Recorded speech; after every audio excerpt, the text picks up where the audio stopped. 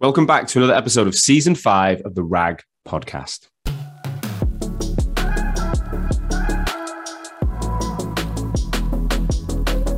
As you guys know by now, this is the number one podcast across the recruitment sector globally. And we've always been on a mission to help recruitment agencies grow by interviewing founders and telling their stories of success from startup all the way to scale up and exit. Well, this season we're a little bit different.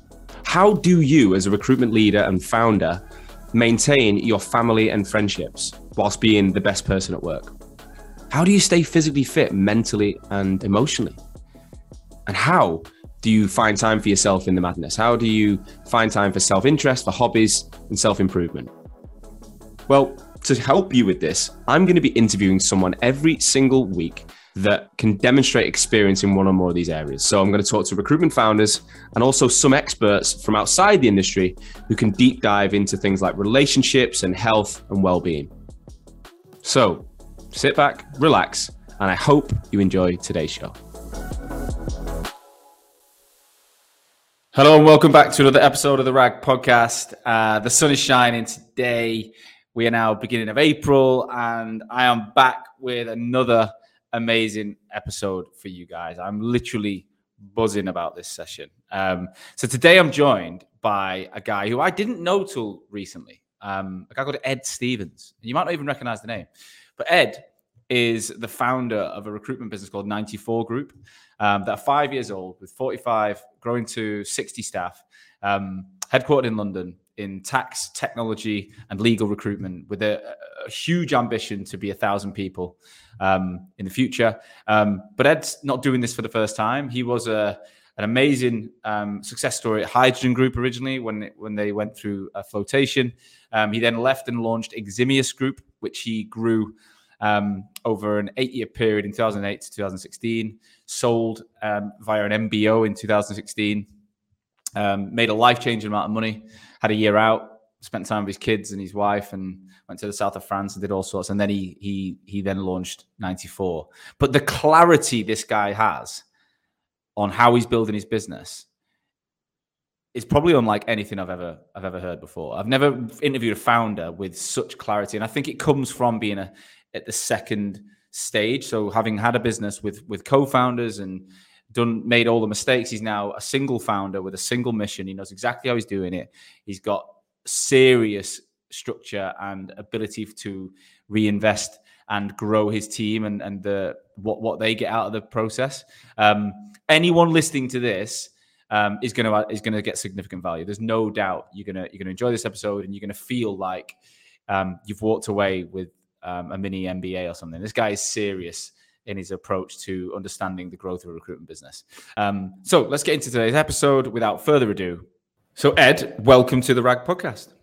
Thanks for having me, Sean. You're a star. Not a problem, mate. It's not a problem. Look, I've given you a brief introduction that I can never do justice. So for the listeners' benefit, anyone who doesn't know you, could you just give us an overview of who you are right now? Yeah, so founder of 94 Group. My background is 17 years in the recruitment sector. Started working for what is now Hydrogen. Left that business after it floated.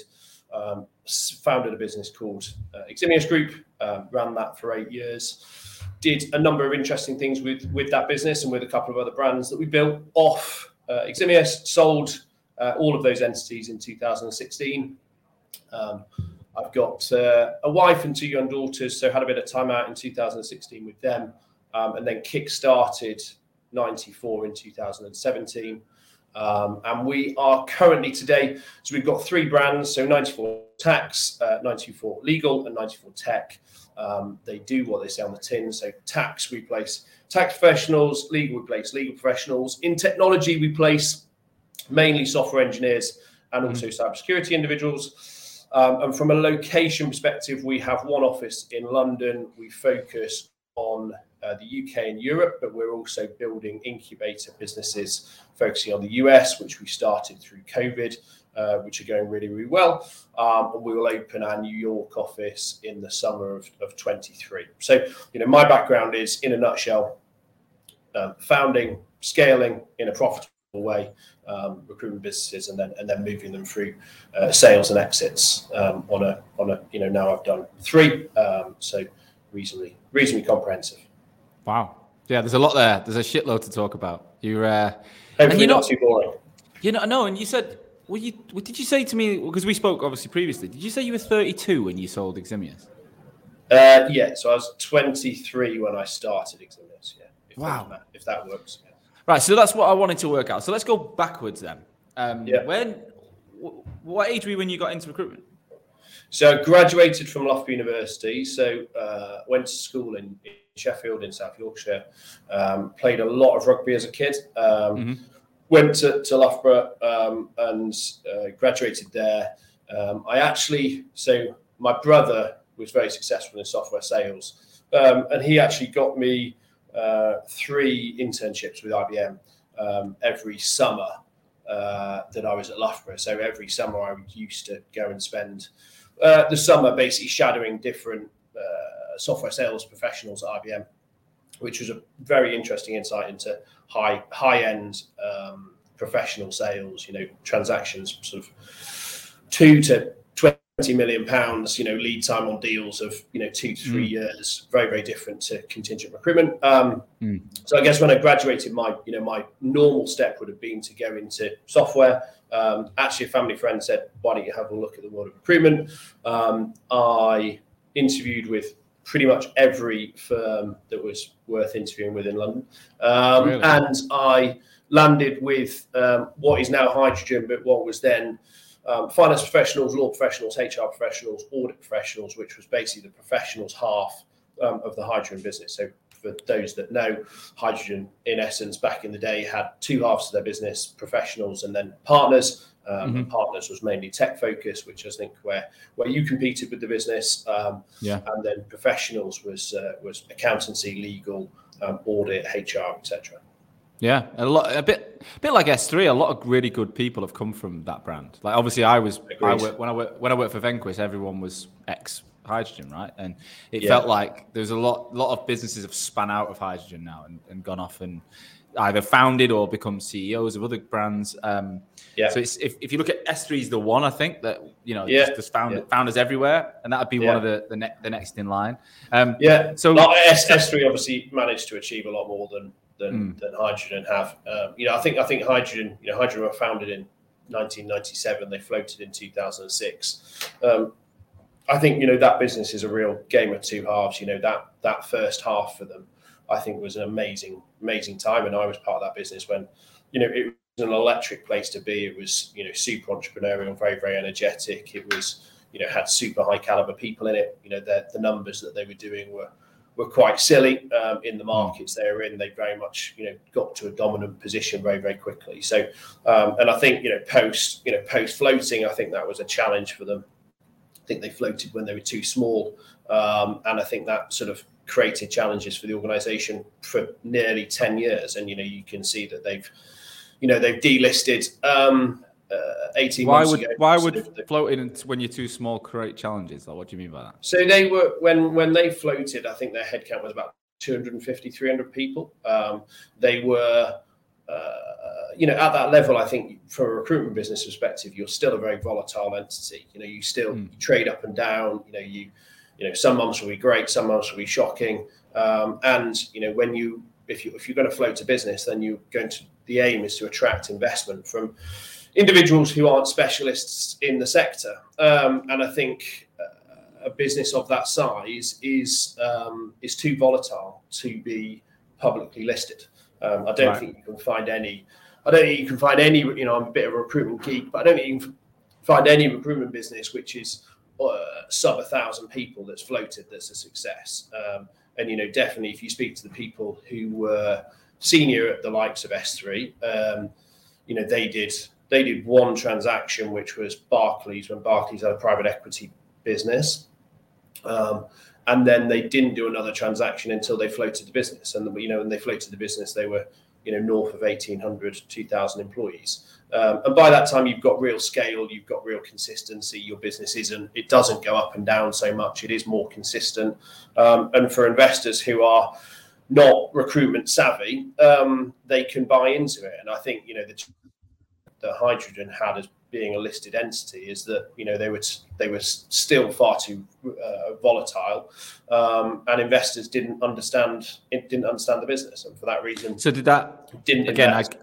Right, so that was the problem. Then it lacked, like, didn't get the investment it should have got, and people. Yeah, if you look at the equity exchange on point of flotation or thereafter, there wasn't a lot of movement, and that's purely because investors don't want to put their capital in. So, and I think if you speak to a lot of people, the light's gone off here.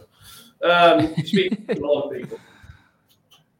This is real podcasting when the light goes off. There you go. I love it. If you speak to a lot of people who have scaled significant businesses or invest in recruitment businesses, I think sub 1,000 people, you are best with private equity investment, or you're best with high net worth investment, and I think that's what you see, in the sector. So I was with Hydrogen; it was a fantastic business. I really enjoyed my time there. What type of, were you a really strong recruiter, or did you? I was not bad, yeah. Yeah. So did you see that as like, you strike me because of the age you've done everything. You strike me as you probably saw beyond being a recruiter quite quick, and you were more like the business and the growth and like, am I right? Look, I think I loved Hydrogen. I think it was a great business. It floated, it changed slightly, but in essence, the main reasons that I left is that I was too late for real equity in that company. I didn't see a way to actually be able to achieve, a meaningful amount of equity in that company. And also I thought the business as it floated was changing into an organization that probably didn't suit me and my capability that well.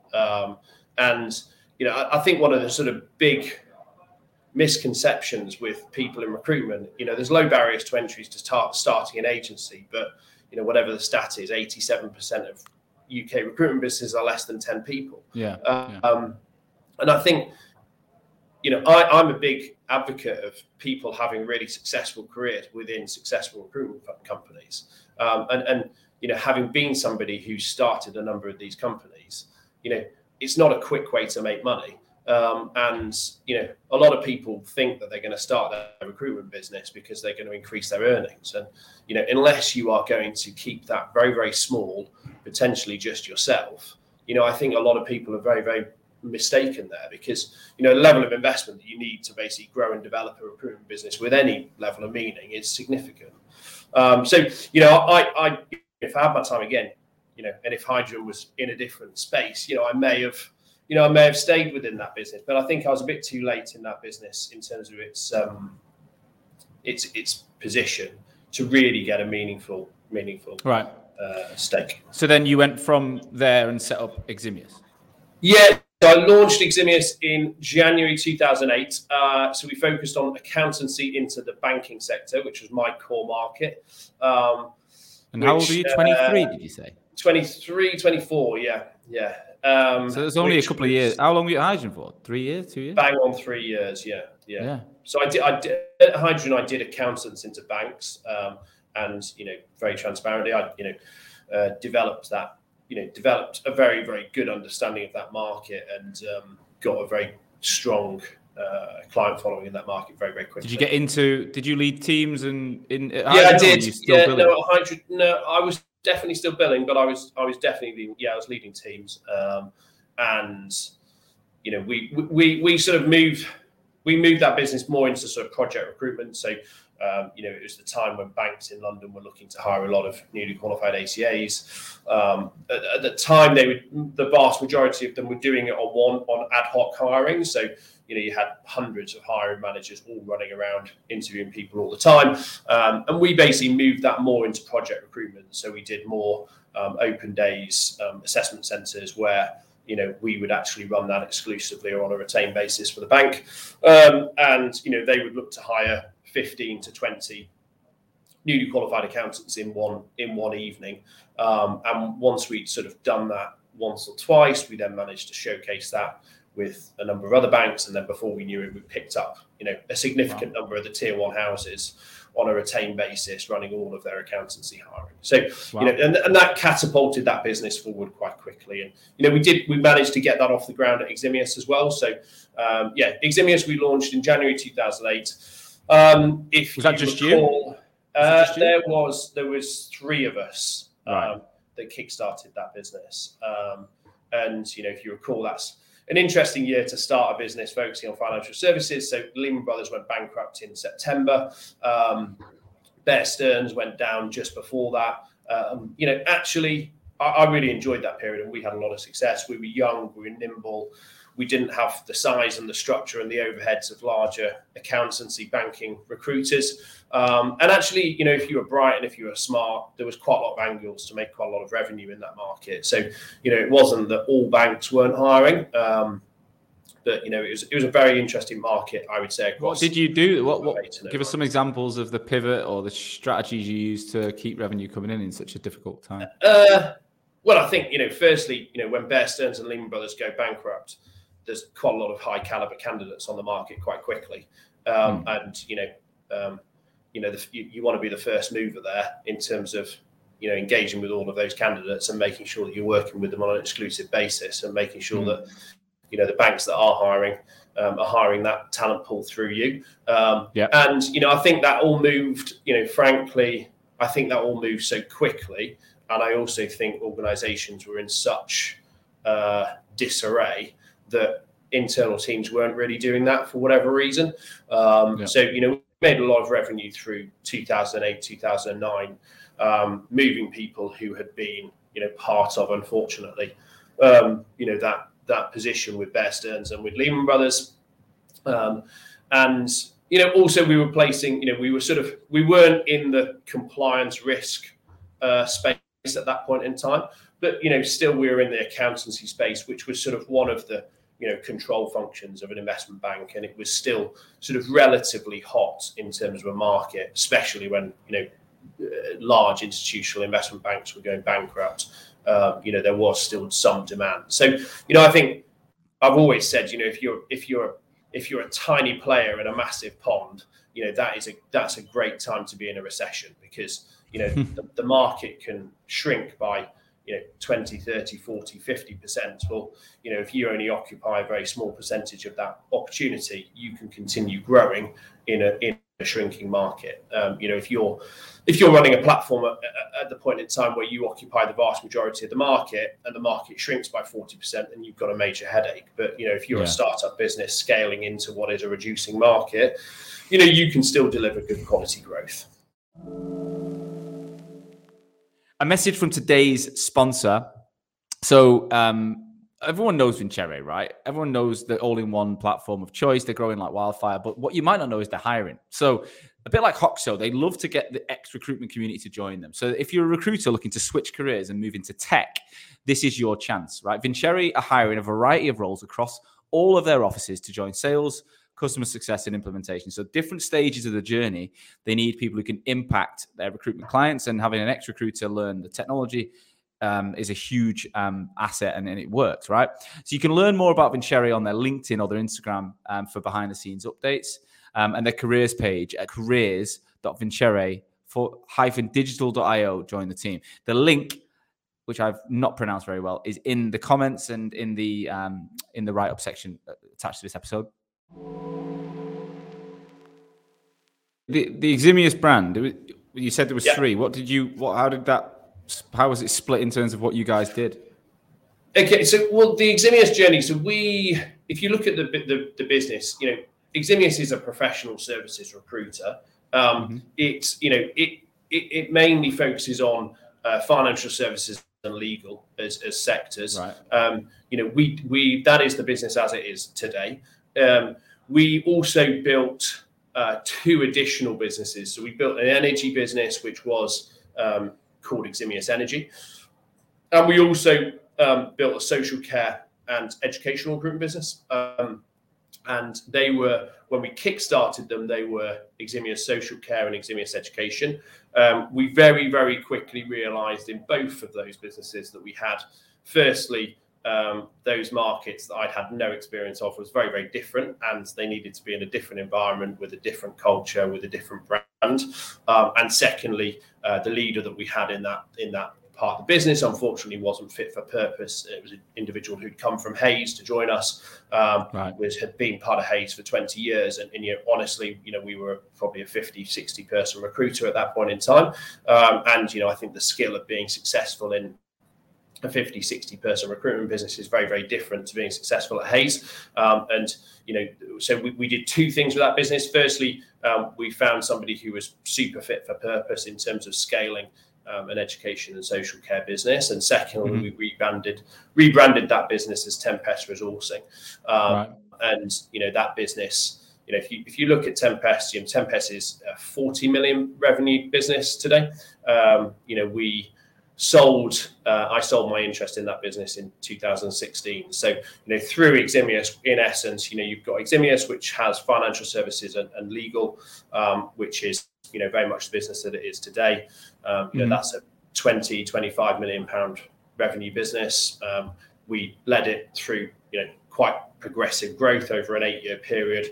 It was always the plan to basically sell that business through an MBO. So we constructed an MBO in 2016. We thought it would take longer, but we got there very, very quickly. I think that MBO model in recruitment is really, really positive. It offers good value for the shareholders who are exiting. It also offers a real opportunity for the team to step up into being a shareholder in a valuable business. I think it's a really good, interesting topic, and you don't hear enough of it going on, I don't think. How do you even start something like this? So if I'm a founder listening now and I'm thinking, right, you know what, I'm building a nice leadership team, I've got a strong business that's growing. What steps do I need to take to introduce the idea and then make it happen? Yeah. So I would say it's not something you want to do overnight. I think, it's definitely something that you want to do over quite a prolonged period of time. I think the first question that you need to ask yourself as a founder is, do you genuinely want to step away from the business or not? And, I think, just like a lot of people in recruitment think, the sort of golden opportunity is starting your own agency. And I would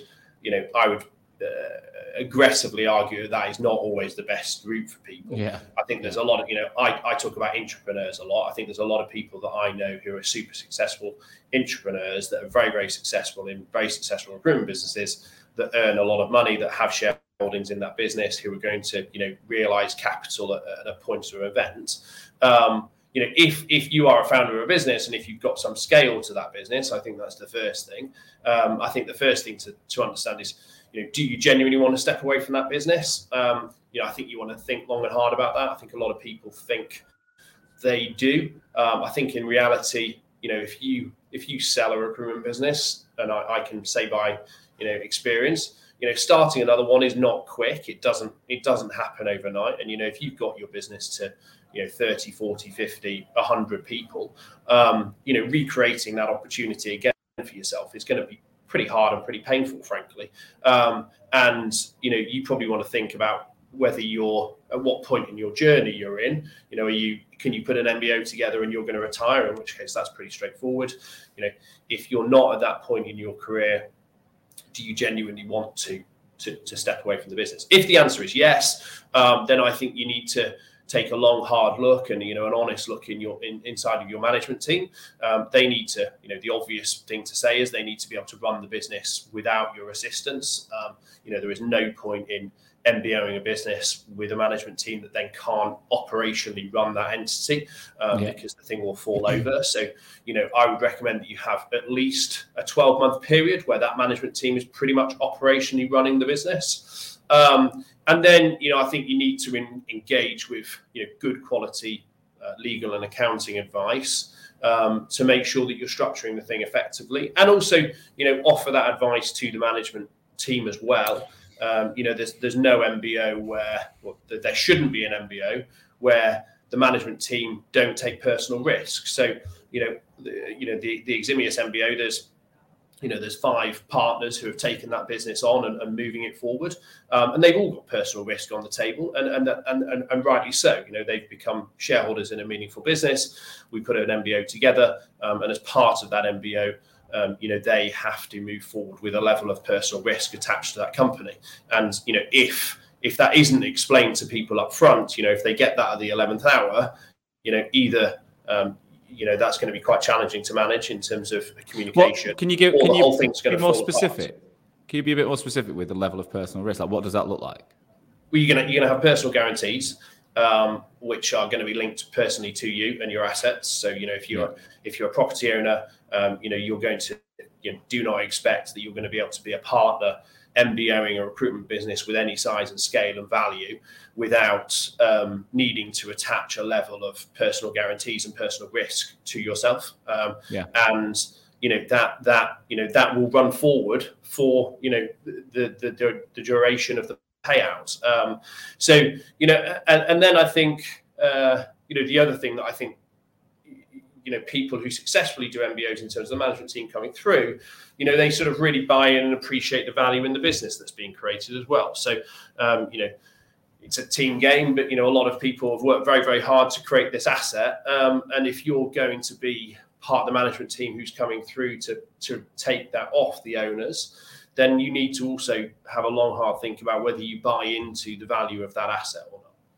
Yeah. Because at the end of the day, you're going to attach your own personal risk to that asset. So, was it in your instance? You're going to attach that to that business. Yeah. In your instance, was it a situation where you and the other founders, the original founders, identified the management team and then brought it and then presented, look, this is something we would like, and this is how it would look, and then let them think about it? And or was it more the management team saying to you, look, are you ready now? And we've always known this was the plan. Are you ready now? Like, how did that all begin? No, it was the former. So, over, I would say, a 2 to 2.5 year period, we were communicating and engaging with that team, and, understanding, A, the level of appetite, B, let's be really transparent about what that deal may or may not look like.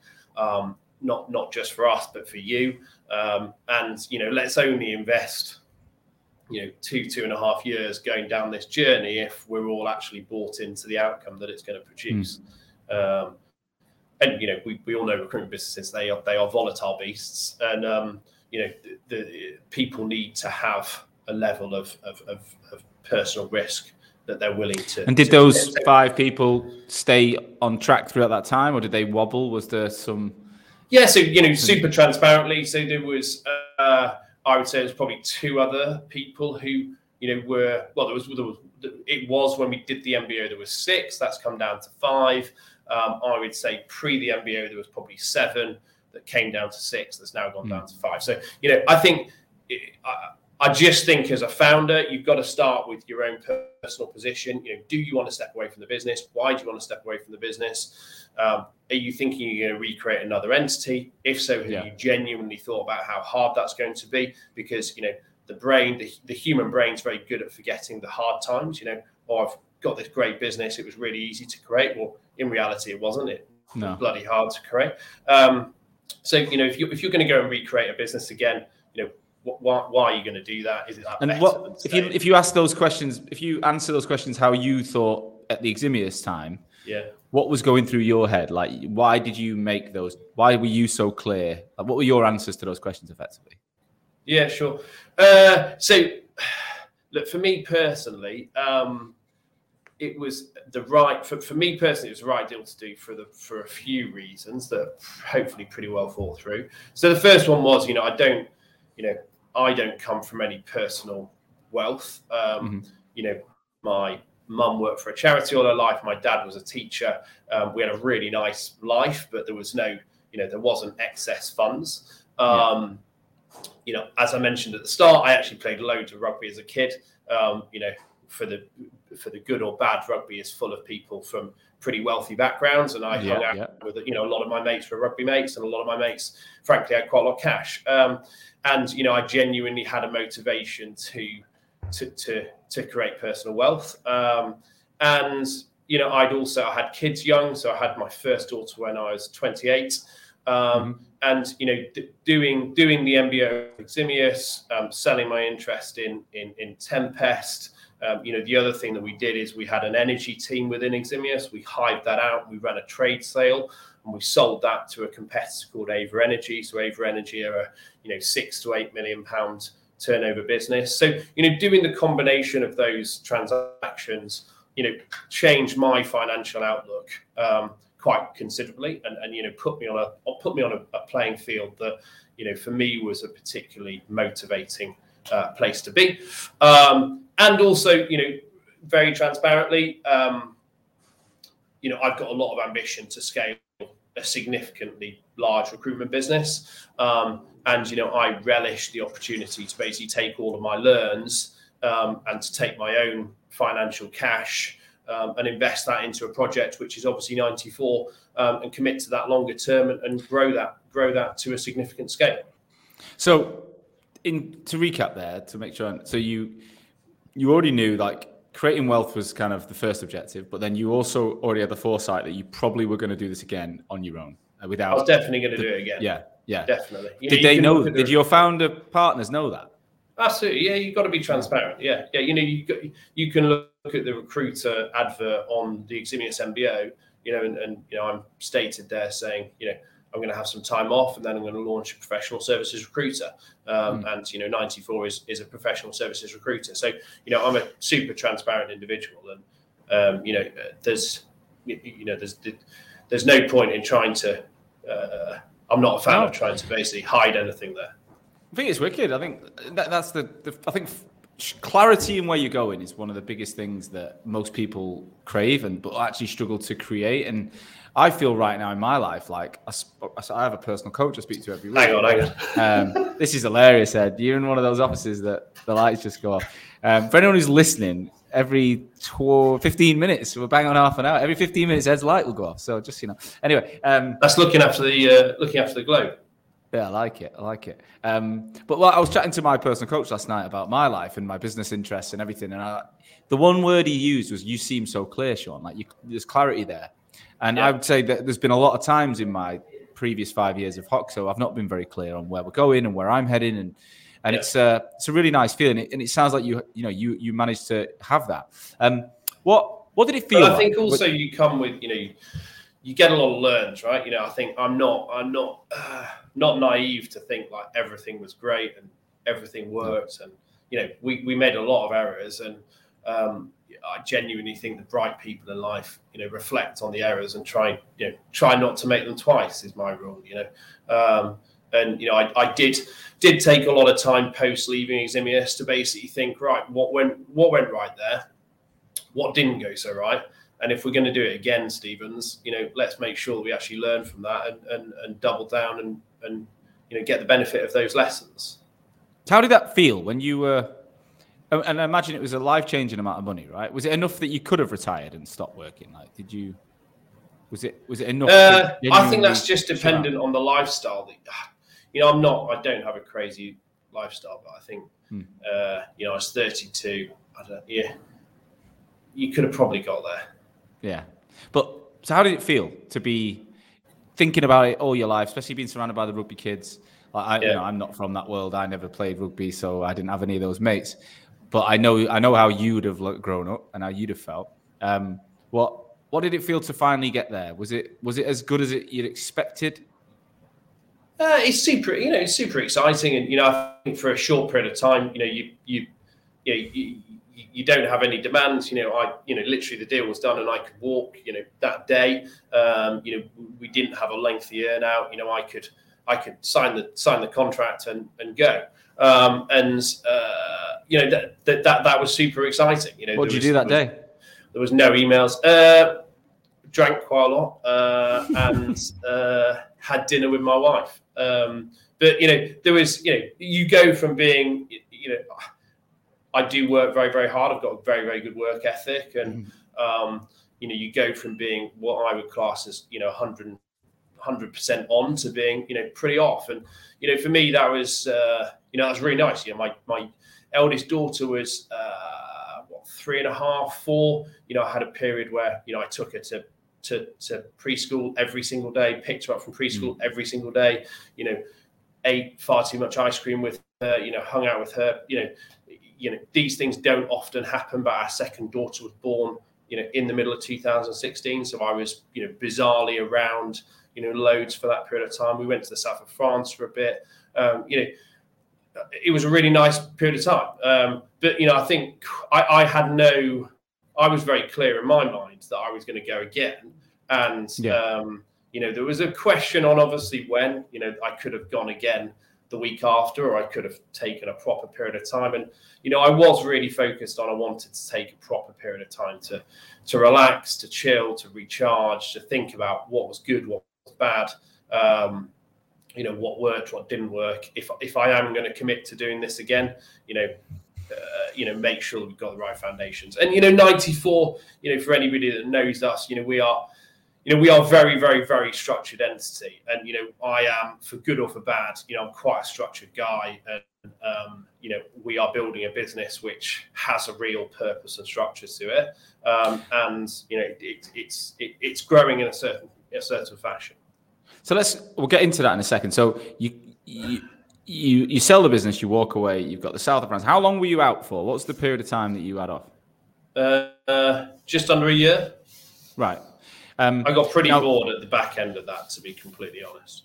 I bet. But one thing I usually get from people is it's underwhelming. Some people have said it was like the hardest year of their life, the hardest time of their life, when they've gone from always on email. They feel wanted and needed, and suddenly it's like no one wants you, no one needs you. I didn't find that actually. I disagree with that, but it was fortunate. As I said, it's not very often that these things collide with your life timing well. I had a young daughter who I was delighted to spend loads of time with, and I had my second daughter born in that year. So, there was a lot to occupy me outside of, I don't have an email. But what you've said that's different than anyone else I've interviewed is you already knew what you were doing anyway. So you were like on an extended holiday. Rather than, I think what the feeling of underwhelming and that almost sadness that people have expressed is because they don't know what's next and they haven't thought about it. All they've given a shit about is reaching that top of the mountain, and they get there and they're like, "Fuck, what do I do now?" And that's why one of my clients has a business called Chapter 2, and Chapter 2 is because it is he sold his stakes in the business and he's gone again, and it's a brilliant name. I love it, and it's that second horizon that I think people need to be mindful of, that it's going to happen. Like if you're in your 30s or your 40s, even your 50s, 60s, unless you're someone who is genuinely happy to do nothing, you're going to want to do something again. But that comes down, Sean, to planning it, right? When you said, how would you plan an MBA? Well, the first thing that I would ask a founder to think about is, do they genuinely want to step away from the business, and what are they going to do thereafter? If they're 70 and they're going to step away and retire, then that's cool. That's a pretty easy conversation to have. If they're 20, 30, 40, are you honestly going to not do anything for the rest of your days? It seems pretty boring to me. So, for me, I was very, very focused, on my professional ambition, and I believe my skill set, I felt could run a lot further than what, we'd achieved at Eximius. I was excited about doing that transaction. I thought it made a lot of personal sense for me as a shareholder. I thought it made really, really good sense for the partners who are basically taking the business on post us. I think it was a win-win in terms of the opportunity. I think that, the selling the energy business to Ava Energy, I think was a really, really good move that made sense for both us and for Ava Energy. And also selling down my shareholding in Tempest Resourcing was really good as well. So, in 2016, I put those three things together. And, I think all of that was reasonably well thought through. But I was very, very clear on what the next steps were going to be. One thing that I wasn't clear on how long that was going to be. I kept a pretty sort of open mind around, is this going to be 3 months, 6 months, 9 months, 18 months, 2 years. And I thought, I've worked bloody hard for quite a long period of time now. I'll basically go back to the market when I feel I've got the energy to do it again. Yeah. So tell us, where does the name 94 come from? So I wanted, I'm surprised that you can pronounce Eximius, because one of our biggest customers still used to call us Eximus, which I must admit really got under I think my I've just skin. heard people say Eximius a few times. Yeah. So look, it means exceptional in Latin. So I think firstly I wanted. I'm heavily dyslexic, so quite weird for a founder to come up with a company name called Eximius, which is so hard to say and spell. Yeah. But I wanted a company name that was super easy to pronounce. I also frankly thought like having a number was a bit cooler than having a name. Yeah, it's different. I tried to buy 84. So 84 is the year that I was born. Yeah. And for anybody who's done this, I wanted to buy up, all of the URLs and have all of the company house registrations. So you need to be pretty organized. 84 wasn't available. I went every single year, 85, 86, 87. Weirdly, I got to 94 and everything was available. So, we own, 94 group, 94 tax, 94 legal, 94 compliance, 94 risk, etc. And I bought it all up one night, and then I woke up in the middle of the night thinking, what the hell happened in 1994 that meant that everything was available? And after quite a lot of Googling, I figured out that it was quite a boring year. Nothing happened. So that is why it's called 94. Yeah, England didn't make the World Cup. That's what I know about 94. That is, there you go. But no. It's my first memory of football, though, is 94 World Cup when Maradona scored and ran up to the screen, and Brazil and Italy in the final. I'm half Irish, and Ray Houghton scored for Ireland against Italy, and I remember that's my first year of remembering football. There you go. You got the football knowledge. I'm more of a rugby guy, so I didn't know any of that. Fair. Our second sponsor, as you know, District 4. These guys empower the startup community and the scale-up community to effectively do what they do best and enjoy the part of the job. It's probably the opposite of what today's episode with Ed is all about. It's more about, do you feel like you're not surrounded by peers and you've stopped learning? Imagine only working alongside other experienced recruiters who you can collaborate with, but also enjoy having the freedom of doing it your way. Like today, I'm working from my own office, but I'm dialed into so many people. It's kind of like working within a network of experienced recruiters that are all billing lots of money to grow the business. And District 4 will take away all the back end so you can get focused on what you do best and grow the business your way. If you're interested to find out how they can support you, then go to www.district4.io/Hoxo. Okay, so talk us through the journey of 94. So you said this is going to be your money, just you. Yeah. Talk us through how it's progressed over the last 5 years from day one. Yeah. So to go over the company setup first and the company structure, and I hope this will link into how we're progressing. So the first thing is we're a single founder business. So there's only one founder here, and it's me. I genuinely think that is a massive benefit for the team. I study recruitment companies quite a lot. Most recruitment companies grow and then hit a flat, and they find it hard to ever go past that flat.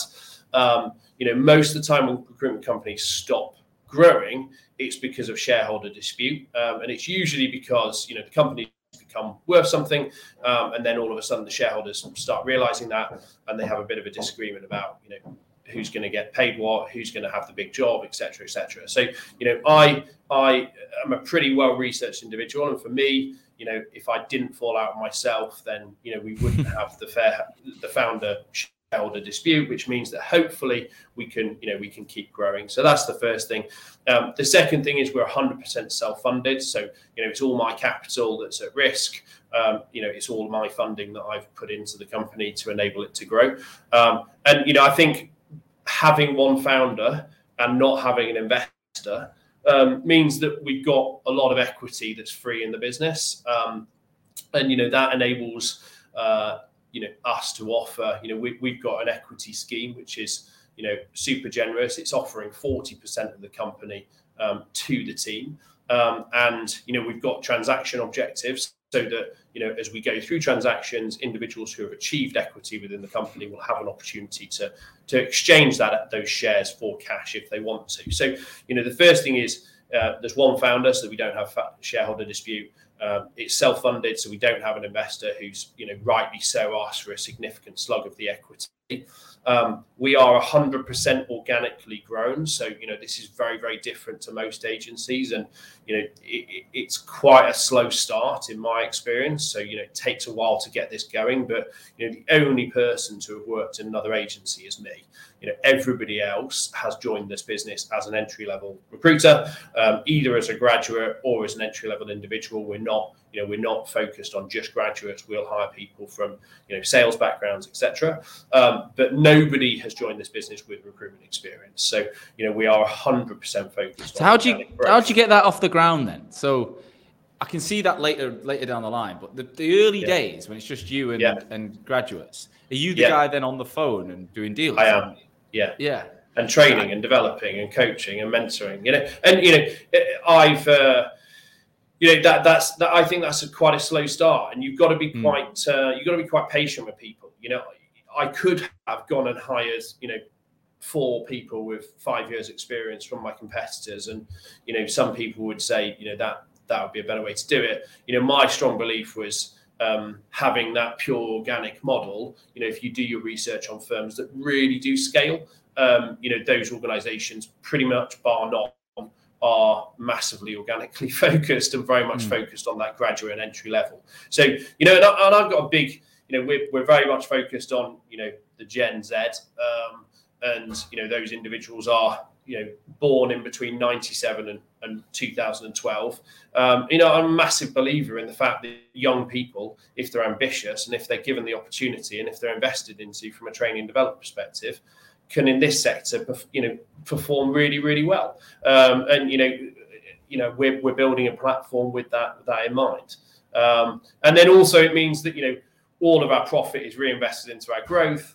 And all of that growth is going to the team internally. It's not that, somebody's performing exceptionally well on our platform and then we're using the profit that they're creating to go and take a competitor and bring that person in and give them the opportunity. All of the opportunity is available just to the team internally, who are the ones that have enabled us to get to the position that we're in. And look, the idea of this is so crystal clear. I get it. I totally get it. And I love it.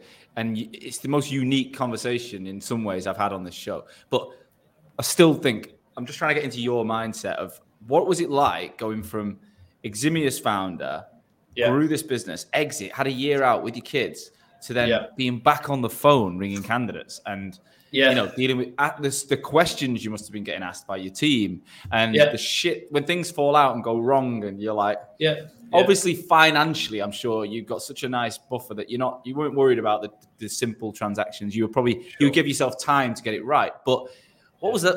How did you get yourself into the mindset to want to do just that? I'm a big believer in you got to only do things like you are where you are is a good saying. And the other thing is don't put yourself into a position that you haven't thought about, and then when you're in that position, don't complain about it. Because you put yourself there.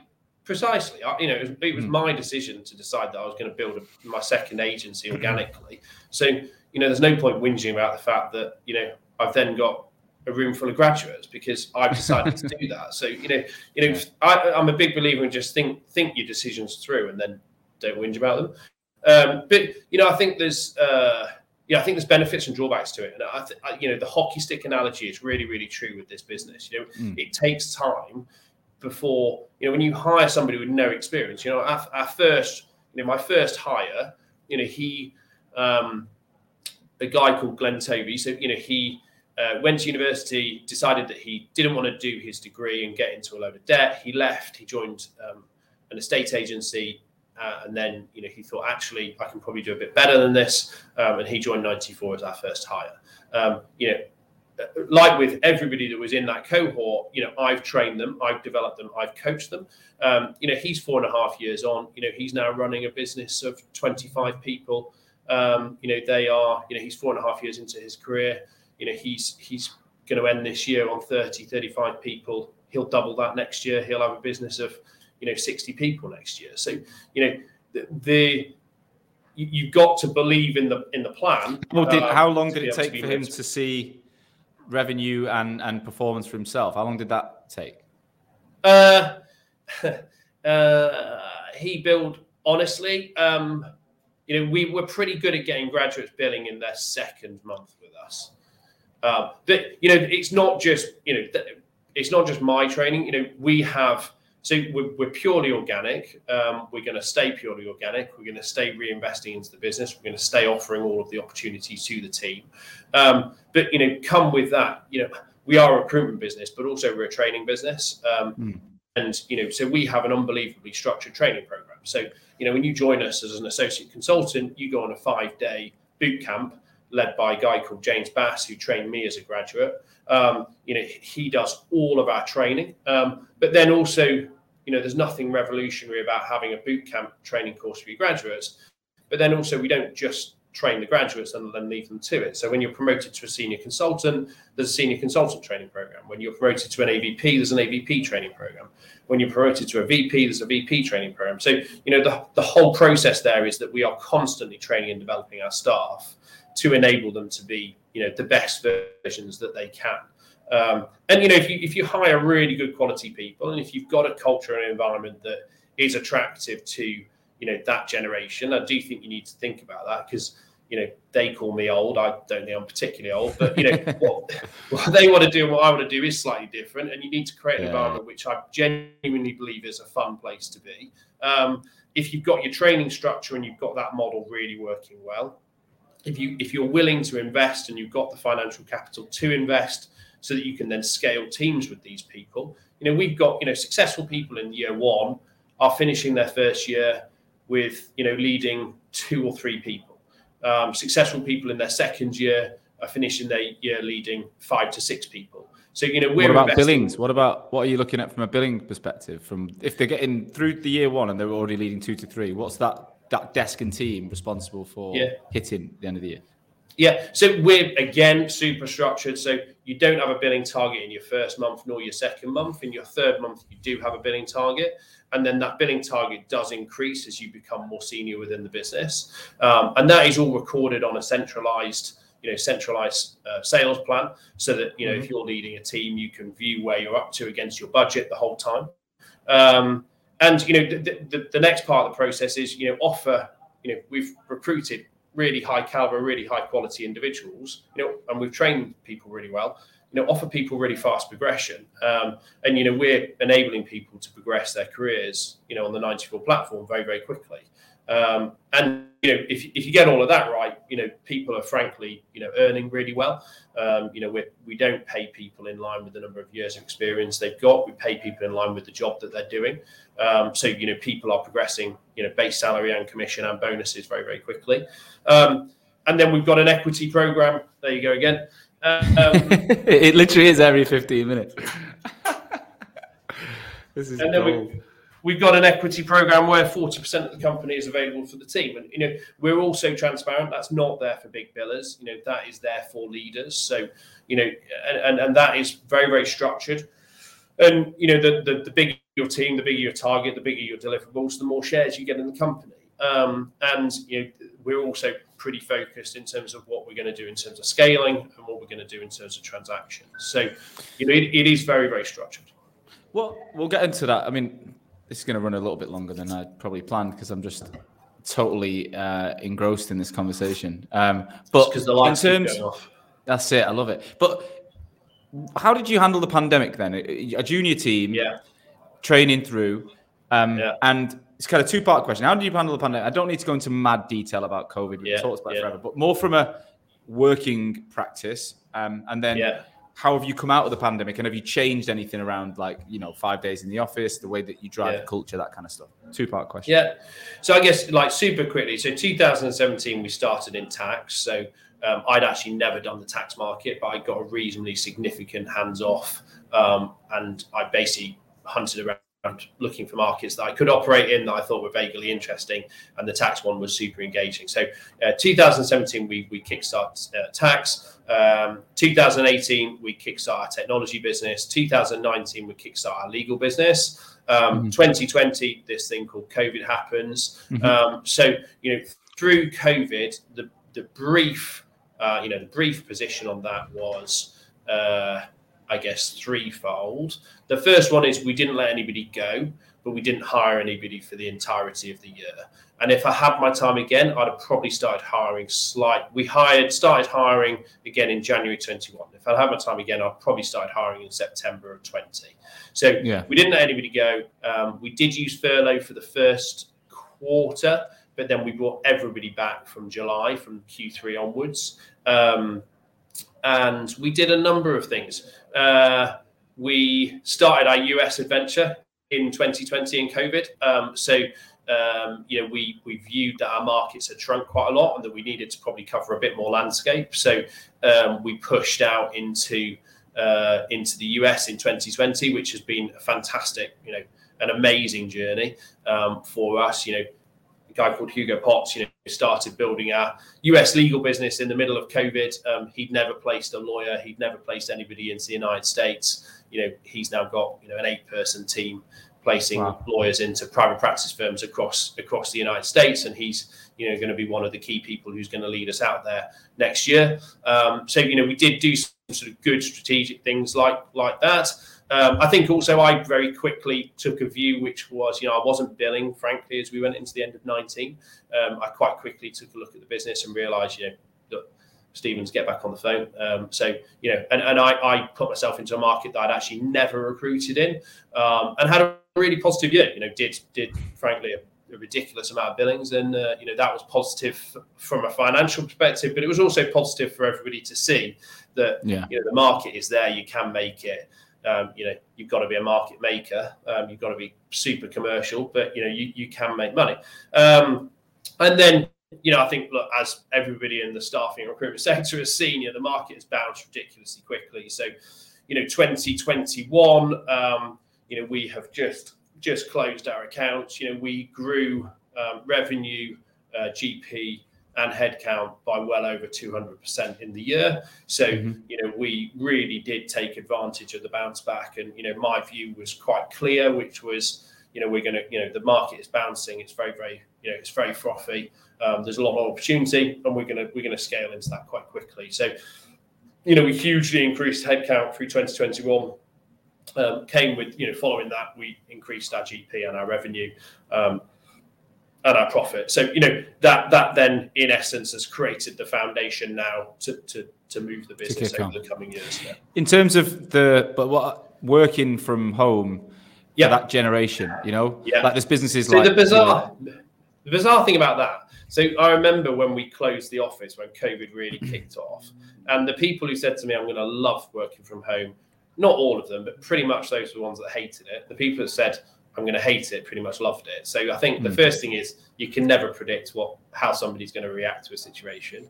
And we did work from home in that really beginning start, April, May, June. And then we basically said, if you're a graduate or if you're a manager, you come back to the office. If you're experienced, continue working from home, just so we had a bit more space in the office. But then, we did move back to being an office-based recruiter. And, our policy on work from home and managing all of that effectively is the following. So things that we're clear on is if you manage somebody, you need to be in the office. And then as a consultant, there's basically a gradient that enable, the more you're billing, the more flexibility you have to work from home. And again, it's structured. So, if you're billing a certain amount per quarter, you get access to certain flexibility. If that goes up, you get access to more flexibility, and also we're a transparent organization. If that goes down, we're probably going to have a pretty logical conversation with you around, I think it's probably time that you come back. But, that being said, Sean, everybody wants to be in the office. We again, try and have quite a fun environment. We've got a DJ booth in the office. There's quite a lot of guys here that can DJ pretty well. We try and have a fun, engaging place to work, and I think people enjoy hopefully coming to the office and being at work. I also think you're sort of a case in point. You've decided to work in an office today, even though you could have worked at home. There is a sort of mindset focus. And then, the other thing that I think a lot of people realized is, I do want to be successful. I do want to push on. And, if I'm sat in a flat with 3 of my mates and, how much of a good working environment is this? So, from our perspective, we are now very much, and have been for quite a long period of time now, pretty office focused. Right. And what's the average age in the business? Very young. So I'm 38. Then there is, then there's sort of 4 leaders who have come through. So Glenn runs our technology business, Oliver that runs our tax business, Hugo that runs our legal US business, and then Robert who runs our legal EMEA business. Those guys are in between, frankly, 25 and 27. Right. And then, everybody else is, most other people are probably in between 20 and 24, 25. But crazy, also, we've hired some people recently who, have joined at the entry level, have got no recruitment experience, but have got other experiences. So, there's a group of people who joined in April who are a bit more sort of 26, 27, 28. Our finance individuals, I think 29. We're not, we're very organically focused, but I'm just thinking that there's a 10-year gap, really. Right. There's a 10-year gap between you and them, though, in terms of like just age gap between you and the business. Agreed. The oldest. Yeah. So like, do you, like you said before, like they say I'm old and the things they want to do. Yeah. How do you manage that? Because you don't need to be everyone's best friend. That's not the point of your job. Yeah. Right? Yeah. But you do need to build relationships and connect. So how do you find that you're able to do that? I don't think that's that hard, to be completely honest. I think from a professional perspective, I can obviously offer a lot of value. And a lot in terms of coaching, mentoring, developing people, and hopefully that's super useful for people. I also think from a outside of work perspective, I'm passionate about making sure that people don't burn all of the money that they're making here. So I'm also not bad at helping people coach through. Why do you buy? Why do you get on the property ladder? Potentially you do it like this. Have you thought about investment? Potentially you do it like this. Why? Okay, you bought a property. Cool. What about getting a buy to let? And I'm really passionate about this platform making people who are on it and successful, wealthy individuals. So, I guess there's a bit of sort of life coaching, life mentoring there. And then, frankly, like we just got back from a ski trip in St. Anton. It was, 3 nights, 4 days. It was a reward to say thank you for last year. What I wanted to do on that 3-day ski trip was very, very similar to what the 22-year-olds wanted to do on that 3-day ski trip, which was quite a lot of après and quite a lot of skiing. So I don't think that's too hard to get right. All right. Final question is what's the vision then? You've mentioned it briefly about you've got a clear structure around where the business is going, but can you give us that roadmap of what's ahead? So it's pretty ambitious. So this year we will, coming out the blocks, we're just about to close our first quarter. We're absolutely on target. So, we will be 60 people by the end of this year. We'll be, in terms of headcount, we'll be 100 the year following. We'll be 150 at the end of 24. And we'll be 225 by the end of 2025. And, at that point, we should be a business that can generate a 4 to 5 mil EBIT conversion, and we will. The agreement is that once we're at a 5 mil EBIT business, we'll then move it through its first transaction. My aim and my commitment is that I'm going to stay with the business long term. So we're going to move the business through multiple investment cycles and double the business in between each of those investment cycles. So the first one will be at 5 mil of EBIT and 225 of heads. The second one will be at 10 mil of EBIT and roughly 550 heads. And the third one, if you can do your maths, will be at 20 mil of EBIT and roughly 1,000 heads. So, we're super clear in terms of our, short, we talk about a 1-year sprint, which is what's our 12-month plan. And then we talk about a 3-year marathon. And we've got our 1-year sprint, we've got our 3-year marathon, and we're constantly communicating those. And, they are very, very ambitious tasks. And, we've got, we are setting ourselves up for a big future. And, it's not easy. And I think, that's one of the key things that one of my key learns is, it's super easy for people to say they want to be part of such a journey.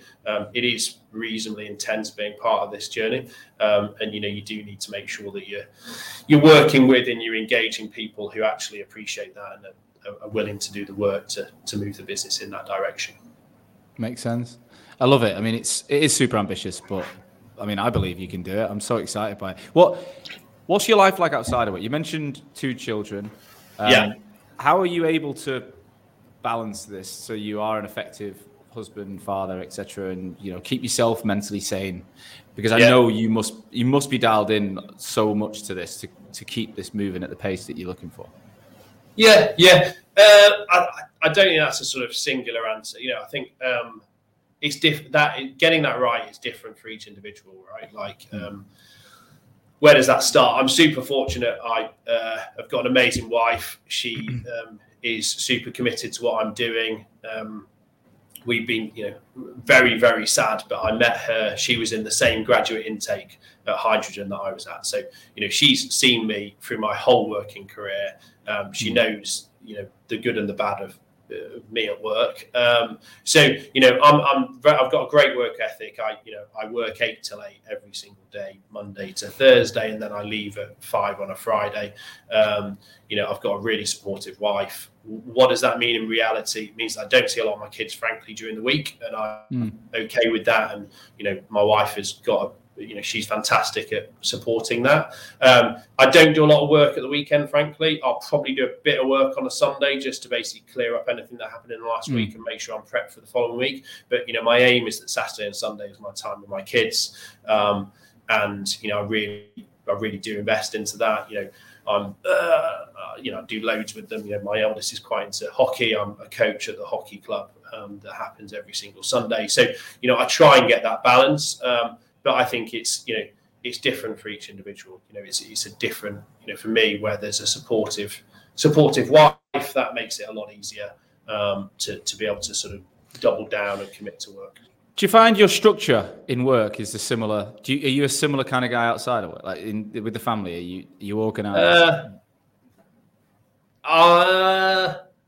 Not so much. No, I'd actually say my structure in work is probably not what my structure is at home. I'm a pretty, I'm very, very structured. I work really hard, but I'm a pretty chilled individual as well. Hopefully reasonably level-headed. So that's sort of what works for me. I know you've just joined Virgin. I sort of go through peaks and troughs of fitness. I'm just sort of getting back into that in a meaningful way. And, actually, I think that's working quite well, just working throughout my week. I'm saying, I am going to the gym today at 12 o'clock, and from 12 till 1:45, I will be in a class, and then I'll be back at my desk at 1:15.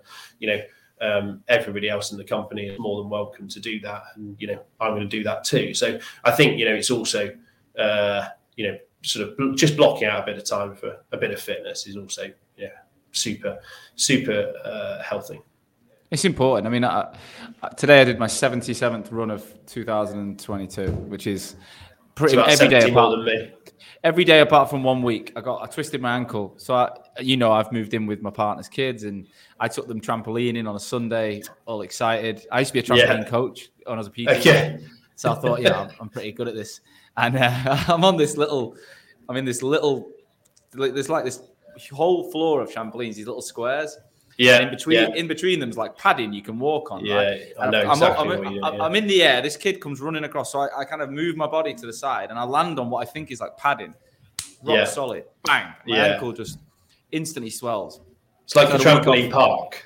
Yeah. So it was parkour and trampolining. I mean, I was properly getting into it, trying to be like the cool stepdad, but it didn't work out. I was like a swollen ankle. But do you know what? Did they have a wall on the walls as well, so you can rebound off the walls? On one side they had that, and on the other side there's this like all these panel of lights, so like almost like the games they used to do in Gladiators and so you jump up and smack the lights and stuff. It was cool, but it's weird. Like that 1 week I had off injured, I couldn't run. I was just walking around and taking the dogs out, but it properly. What I realized, it really did affect my mood, like more than I realized. Like running now has become such a mood changer for me, and like I'll run in the morning, and by the time I get back, So I'm coming into the house about 7:15 when the kids have just got up. Lauren's just got up. Breakfast time's a bit manic. But I'm so much calmer if I come back from the run. Whereas if I've just woken up and I'm having a coffee and I'm like, and then there's this noise level. Because less than a year ago, I lived on my own with my dog in Manchester in this flat. Now I've got 2 dogs, 2 kids, and it's like a completely new world for me. Yeah. But my running is keeping me calm. It's giving me that like, level of, I'm burning. I've already bounced around the streets. So when I get in and there's noise, I'm open to it. Whereas, I'm learning, my life is transformed so dramatically. In quite a short period of time. Yeah, really short. Like my business is. How old are the children then? So 7 and 8. So they're okay. So so mine are 9 and 5. So quite similar. Yeah, quite similar. Boy and a girl, and they're the sweetest kids, but they can fight from nowhere. Like last week, I'm just about to do my academy at 4 p.m. and the door this is why I took this office, right? So I'm in the afternoon, I'm about to take the academy on at 4 p.m. It's 5 to 4. I hear the door go. So I always nip down, say hello. And the boys kick the girl in the face. Her nose is bleeding. I mean, bleeding. And Lauren's going crazy. And the noise, it was like someone had been murdered. And I'm like, and then the dogs go nuts. And then I'm like, can everyone be quiet? Because I'm about to present to 55 people or 100 people. So I was like, this ain't going to work anymore. So my plan now is not an option. Yeah, it's a morning thing. So in the mornings, I work from home. I go to my routine now is run, get back, have breakfast, go and work in my home office. Today I'm not, but I had a 7:30 call and I just thought it's not going to work. 12 o'clock, I go to the gym or walk the dogs or do some other exercise. And then I make my way to my office, which is a 20-minute walk. For about 1, eat, and then 2 till 6, I'm on calls. And then 6 till 7, 8, I'm finishing off and I'm back about 7:30. So that's my routine. And then on a Friday, I usually work till about lunch, and then I'll be honest, I don't do a lot on a Friday afternoon anymore. I love that time. Ed, I could talk about this for all day with you. Like you've literally, it's been one of the most. I'm not just saying it, it's been one of the most interesting episodes I've ever recorded. So you've got a level of clarity about the way you're building this. I think it comes from the second owner position you're in. I think it'd be very hard for you to launch a business with the amount of foresight that you've got in your first entity. So there's a lot of people listening who are doing it for the first time that hopefully will learn a lot from this and will pick up a lot. If anyone did want to reach out and just pick your brains on things, are you open to other owners just checking in? More than happy to do that. I think the only other thing that I'd say is, I think if people are in recruitment businesses and, they're thinking about whether to do it or not, I would, you've interviewed some of them, but I think there's a lot of people who have made over the lifetime of their career a lot more money being successful individuals in companies than individuals who, leave and try and build entities. I think the task ahead of building an entity is, it's got a lot of potholes in it and it costs a hell of a lot of money. There you go. It must be 15 minutes. Yeah, it is. I think you bang on. And the other thing is, I earned more money in my third year in recruitment than I've still ever earned in a year, like personal income. Agreed. So it depends on that. But Ed, I'm going to get you back on in a year's time. We're going to check in a year's time and see how you're getting on. We'll make sure we've hit our numbers. Oh, you will. We will do, mate. Thank you so much for today. I really, really appreciate it. Cool. Thanks a lot, Sean. Thank you, as always, for listening to today's show. I truly, truly hope that you got value from it. That's the only reason I take time every week, is to ensure that my audience, future and existing recruitment owners, are learning from each other to make this industry that I love so much stronger. Today's episode was brought to you by Hoxo Media. I am the CEO and founder of Hoxo Media, and we are the world's leading content marketing and personal branding agency for recruitment businesses specifically. So we are working with over 200 agencies and 2,000 recruiters right now, both managing the brands, producing content, building written, video, podcast content for niche recruitment agencies all over the world, as well as coaching at a desk level individual recruiters in your businesses how to be better on LinkedIn. That's how to brand themselves. That's how to produce content. That's how to use the opportunity on LinkedIn to get traffic to their profiles and turn that into business. We're coaching people all over the world every single day. If any of that sounds of interest, please do visit www.hoxomedia.com or drop me, Sean Anderson, a personal message on LinkedIn. I would love to talk to you. Tune in again next week. That's live on LinkedIn. I'll see you soon.